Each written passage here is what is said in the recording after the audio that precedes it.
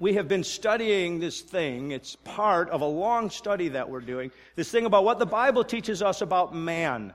And we've just put the big picture of it from creation to redemption. We spent the last number of weeks under the heading of redemption, and we've broken that down even further into this topic of regeneration. That regeneration is an absolute part of this thing called redemption. We saw a couple weeks ago that we looked at it this way.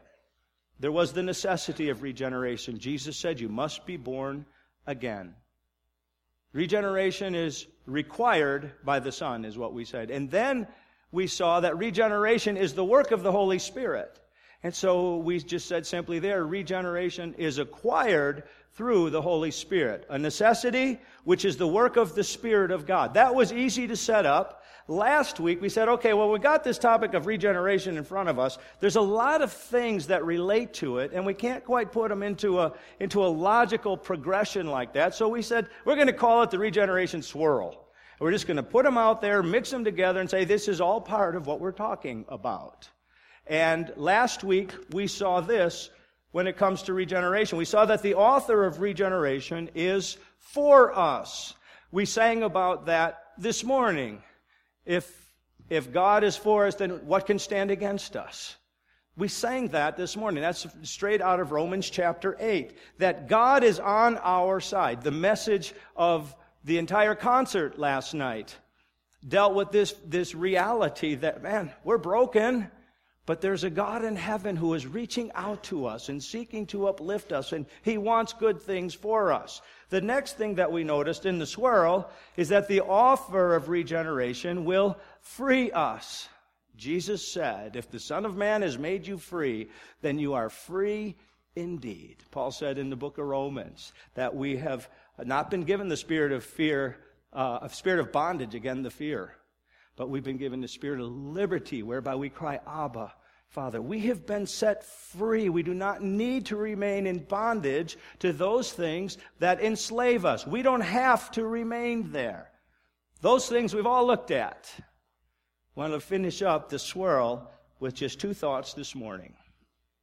The next one is the power of regeneration will transform us. Now, we've talked about being transformed before. I want us to basically key in on to this concept of the power of God's work within us. That this is not something that we simply work out on our own. It is not something that we in our own strength accomplish. It is something that God works in us. In Ephesians chapter 3, verse 16, we read this, that He, and this is Paul considering, prayerfully speaking of the Ephesians, what they would understand, that He would grant you, according to the riches of His glory, to be strengthened with might through His Spirit in the inner man.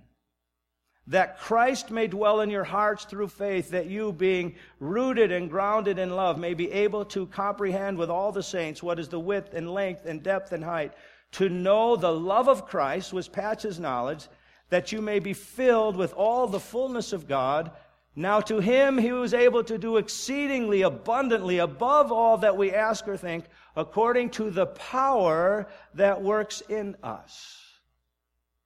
There is a dynamic relationship in which the Spirit of God invades our life, brings resurrection power to us, and by that we are being changed. By that, we're being changed into the image of Jesus Christ. That which was lost at the fall by the power of God is being restored into us, or in us, I should say.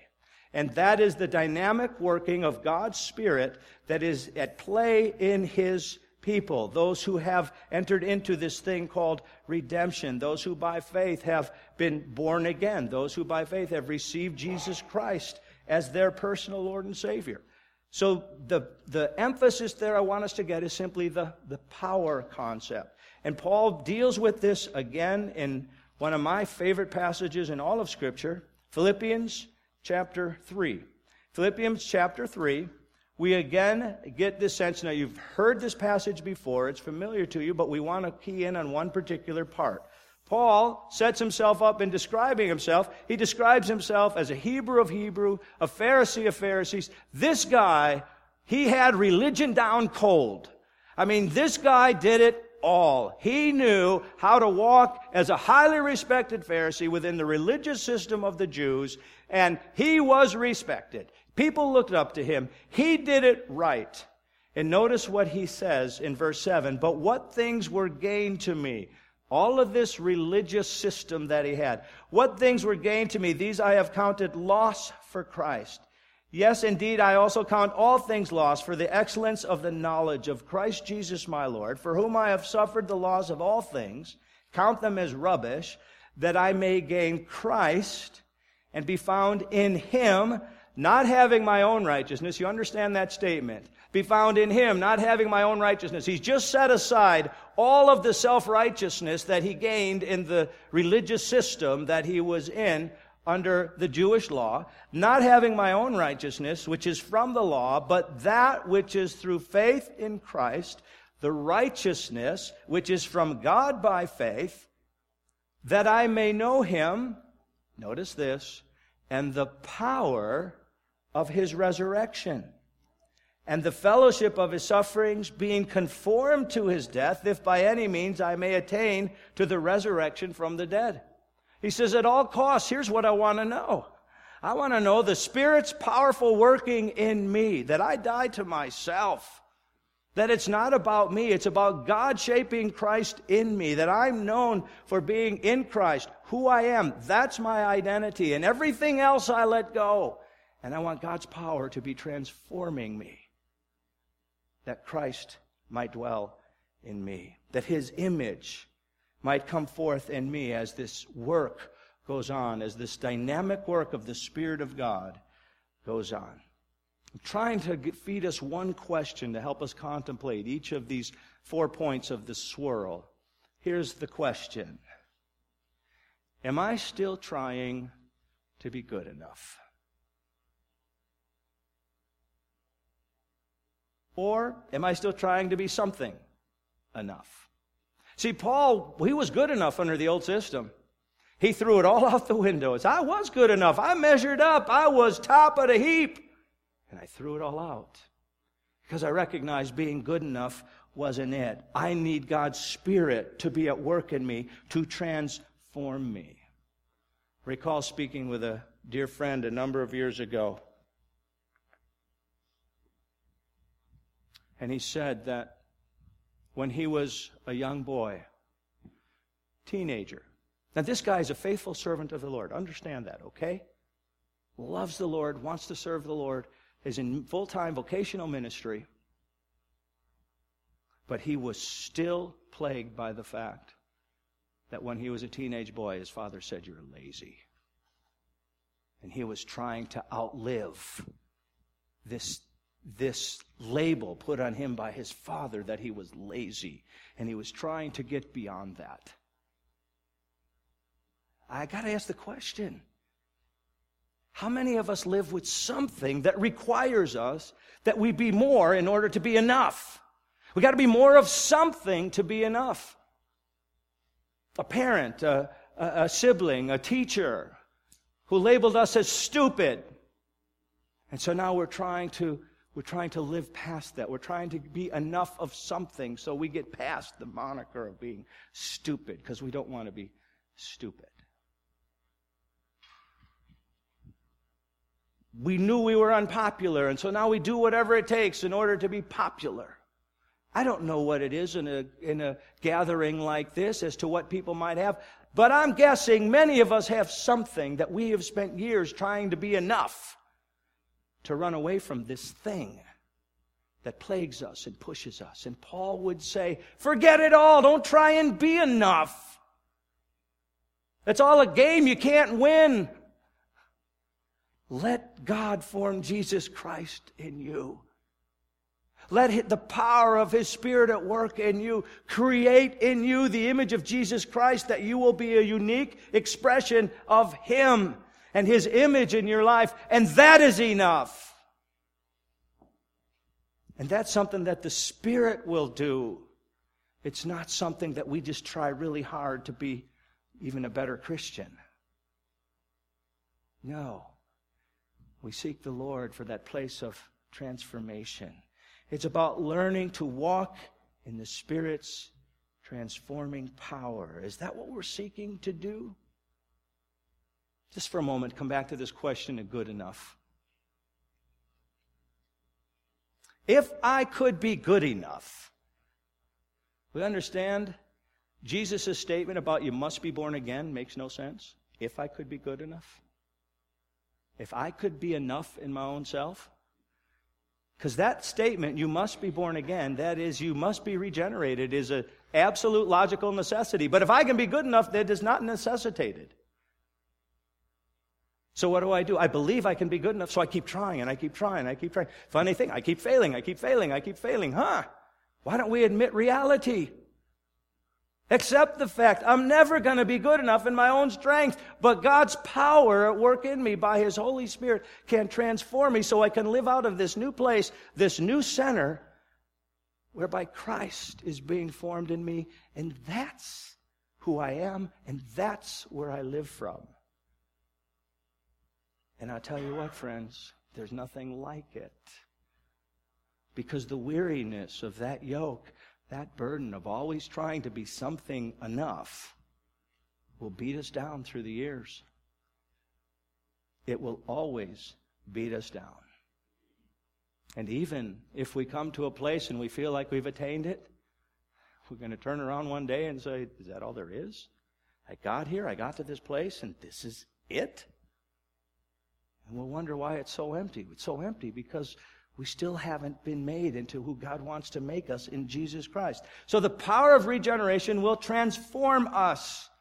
And it get us off of that treadmill of always trying to be something enough. And the process of regeneration will fulfill us. It will satisfy us. Now, you'll notice there's 3 passages that we're going to look at, and we are going to look at all of them because we want to wrap up this study today. 3 passages that we want to look at. I want to label the first one as the passage that helps us address religious legalism. The second one, if you're writing notes, is the passage that helps us address philosophic idealism. And the third one is the passage that helps us address licentious hedonism. All things that we need to consider as we talk about being remade, as we talk about this regenerating process that is going on. In the first 2, I lump them together because they're 2 different attempts to do the same thing. That is, in our own strength to improve our situation. The other one says, hey, because of God's grace, I don't need to improve. I can just walk off into sin, and that's fine. Well, these 3 passages will tell you all of those are the wrong perspective. What we'll learn is that the process of regeneration will fulfill us if we'll enter into that. Romans chapter 8, verse 1. This is, I was always questioning whether or not, to be honest with you, we should read this much of this passage. But I think we need to put it out there, and we're going to go with it. So, there is therefore now no condemnation to those who are in Christ Jesus, who do not walk according to the flesh, but according to the Spirit. We got that? It's about living according to the Spirit. For the law of the Spirit of life in Christ Jesus has made me free from the law of sin and death. For what the law could not do, in that it was weak through the flesh, God did by sending His own Son in the likeness of sinful flesh.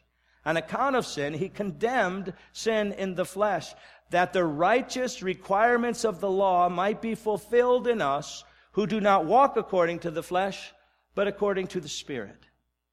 For those who live according to the flesh set their minds on the things of the flesh. Those who live according to the Spirit, the things of the Spirit. For to be carnally minded is death, but to be spiritually minded is life and peace. Because the carnal mind is enmity with God, for it is not subject to the law of God, nor indeed can be. So then, those who are in the flesh cannot please God. Just restating again, that the natural tendencies of our carnal mind, of our natural mind, of who we were when we were born, of what each one of us comes into this world bearing that burden. We started the concert last night by acknowledging all of us are broken. We all have that. And that broken carnal mind, that broken self-centered mind, that broken place where we all live cannot ever, in its own strength, live up to God's standards. Can't be done. Religious legalism will tell us, strive really hard. And the text says clearly, cannot do it. Those who are in the flesh cannot please God, verse 8 says. The reason why, in verse 3, for what the law could not do, that it was weak through the flesh. The law is just telling me what the standard is, just telling me how good I'm supposed to be, does nothing to help me get there. And when I'm beginning in a place that I can't in my own strength get to that standard, reach that high, climb that high, be that good, what good does it do me to tell me that's how high you got to get when I can't even get 2 to 3 rungs up a 1,000-rung ladder? What good does it tell me that? That's all the law does. Says you got to get all the way to the top of this ladder, and it's way out of your reach. But keep trying. You'll never make it, but keep trying. God requires it, but keep trying. Can't get into heaven without it, but keep trying. Hello? I can't do it. Where is any hope in that? There is no hope in that. But there's great hope in the fact that the Spirit of God is at work in me. For the law of the Spirit of life in Christ Jesus has made me free from the law of sin and death, from this cycle of being told I got to be perfect and I can't live up to it and I fall back into sin every time. God did, by sending His own Son in the likeness of sinful flesh, on account of sin, He condemned sin in the flesh, that the righteous requirement of the law might be fulfilled in us, who do not walk according to the flesh, but according to the Spirit. As the image of Jesus Christ is fashioned into me by the power of God, I can begin to live in a different way. And those things that enslaved me before, I can be set free from. And I can begin to move up that ladder, rung by rung by rung. And I can continue to move ahead and continue to grow. Won't reach the ultimate top until I get to glory. The Bible says when we see Him, we shall be like Him, for we shall see Him as He is. But I'm not caught in this cycle down here at the bottom that says, just keep trying even though we know you're going to lose. It's like, no, I'm starting the journey, and I'm moving forward, and what I find is that as Christ is formed in me and I set the religious obligations aside and I allow God to do a work in my life, I find there's something very satisfying and very joyful about living in that place. There's nothing defeating about it whatsoever. So Romans 8:1-8 helps us address religious legalism, our own religious means of attempting to better ourselves. Colossians 2:8-10 will help us address philosophic idealism.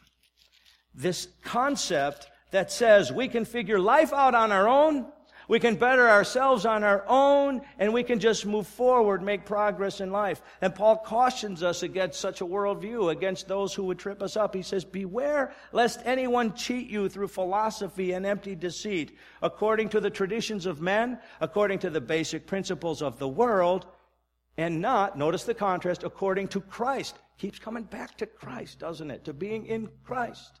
To being made new in Christ. To our identity in Christ. For in Him, that is in Christ, dwells all the fullness of the Godhead bodily, and you are complete in Him, who is the head of all principality and power. So here's what he addresses. Those who would try and take us captive because they've got a philosophy, they've got a worldview, they think they are so smart, they can set God out of the picture, they can look and observe life around them, come up with a worldview and a way of living that entirely sets us free to move forward in a path of life that says, hey, you don't need that Jesus stuff, you don't need that God stuff, we can figure it out because we're really smart people here, you see, and just do what we tell you. Guess what? He says later in the chapter, he said it all has a means of looking good. It all looks good. It all feels good. And in looking good and feeling good, you think you're making some progress. He said there's a problem with that worldview. It does nothing to address that each one of us has this thing called the flesh that's dead. So no matter what philosophic idealism you go to, Nothing is being changed inside. And so we keep reproducing the same stuff of death that we reproduced before. So don't be caught up in that. Don't try and better yourself because you're going to really buy into some philosophy that sets God's redeeming work aside. It'll get you nowhere. You are complete in Him, who's the head of all principality and power. You are in Him, and He is in you, and the Spirit of God is making His presence in you more and more to be the reality of how you live and where you live from. And in that, you will find there's a great joy, there's a great blessing, there's a great richness. As God, by the power of His Spirit, changes you into the image of His Son. You are complete in Him. The process of regeneration will fulfill us. We'll find it's a great place to live. Now, those are two man-made ways of trying to improve ourselves, neither of which works. Religious legalism, philosophic idealism, Paul says neither of them work. But there's a third thing we can get caught up in. We've already identified. I want to come back to the book of Romans. I kept those two together simply because logically they fit about trying to better yourself. There's a third thing that we can, as we understand that we are indeed forgiven in Jesus Christ, and Paul is so clear on that. Paul is so straightforward about we are justified by faith, not by works. He is so clear on that he knows it's going to raise a particular question. It's going to raise the question, well, if I'm justified by faith, why don't I just go ahead and sin? If where sin abounded, grace did much more abound. Why don't I just keep sinning? That'll be a great life to live, you see, because each one of us have bought into a lie at some point. We bought into a lie that says if I live in rebellion to God and I simply do what I want to do, I just do what I want, I would really be happy. If I could go about, fulfill all my desires, then I would finally be happy. And one of the things some people reject about a faith life and about a walking with Jesus Christ is because they realize, well, you don't just get to do whatever you want. And I want to do whatever I want because that's where the happiness and the joy and the fulfillment and the satisfaction is. I'm going to live my life my way. And I'm going to sing the song about doing it my way at the end of my life. And everybody will say, yeah, you were really incredible. Guess what? Paul says it doesn't add up that way. Romans chapter 6, verse 20. In calling the Romans to look back to their life. See, they're in this process of God changing them. And he's discussing for them this whole thing of the Spirit's working. For when you were slaves of sin, you were free in regard to righteousness. You lived a life in which you were enslaved to sin. You thought that's the way it was. And you thought that was a good thing, to be in rebellion to God.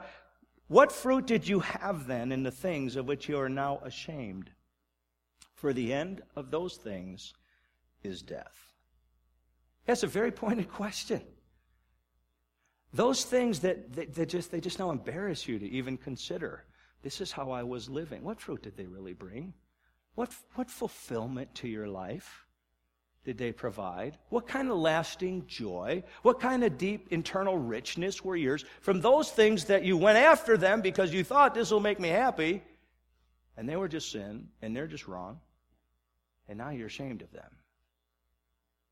See, we all have that. We all know that. We've all been there. We know what shame feels like. We get it. Paul says there's no joy in those things. The end of those things is death. Licentious hedonism, do what you want type worldview just leads to death. Because that's not where the fullness comes. But now, having been set free from sin, now he gives the contrast, and having become slaves of God, you have your fruit to holiness, and the end, everlasting life. For the wages of sin is death, but the gift of God is eternal life through Christ Jesus our Lord. In contrast to that, you're walking in a place where life is happening within you, and you're feeling it, and you're experiencing it, and you know it because the Spirit of God is creating the image of Jesus Christ in you, and it's good. And it's satisfying. And that's where you want to live. Because you go back to the old garbage and you're going to get the same old death and the same old shame and the same old fruit. And it just doesn't satisfy. So the question as we consider this last part of this swirl. Have we believed the lie? Have we believed the lie? What I consider the great cosmic lie, that God does not have our best interest in mind, and that living in rebellion to Him and heading off into sin is going to satisfy us. That's where the real joy comes from. Have we believed that lie? Are we believing that lie? I call it the great cosmic lie because that's exactly what Satan tempted Adam and Eve with at the very beginning. That they will better themselves by walking in rebellion to God. That they can become their own gods. That's the lie. Improve their life. We've said it here often. By seeking more, they got far less. Do we believe that lie? Is there some place in our existence right now where we are just clinging to something that, man, I got to have this in my life because it's really going to enhance my life. It is enhancing my life. It's improving my life. If it's sin, friend, it's doing nothing for you. It's death. Plain and simple. It's death. And the only place where real life comes from is when we yield it up to the Lord. We say, God, by your Spirit, I need you to change me here. And I need you to work out Christ-likeness on this issue. Again, I don't know what it is for every individual sitting here. I can't speak for us. But the Spirit of God wants to minister to us. The Spirit of God wants to change us. And He will speak to us about those things. Are we believing the lie? When the Spirit of God says, there's something here you need to deal with, we say, I'll be happier if I keep walking in rebellion. No, we won't. Because what we learn in this world is that the process of regeneration will fulfill us. The only truly satisfying place to live is when Jesus Christ is being formed in us and we're living out of the wholeness of that. That's where the joy is. And that's where it will sustain. And it will not let us down. Father, thank you. Thank you for the privilege of considering your word. Thank you for that eternal work you do in transforming us by your Spirit into your Son's image, that we might regain what was lost way back at the fall. Oh, we praise you for that, Father. I ask that each one of us might be sensitive to that place where your Spirit would speak to us and say, there's something here you need to deal with. Start with me, Father. Help me to be open to that moving of the Spirit in my life and move throughout each one of us, that Christ might be formed all more magnificently in us. I ask it in His precious name. Amen.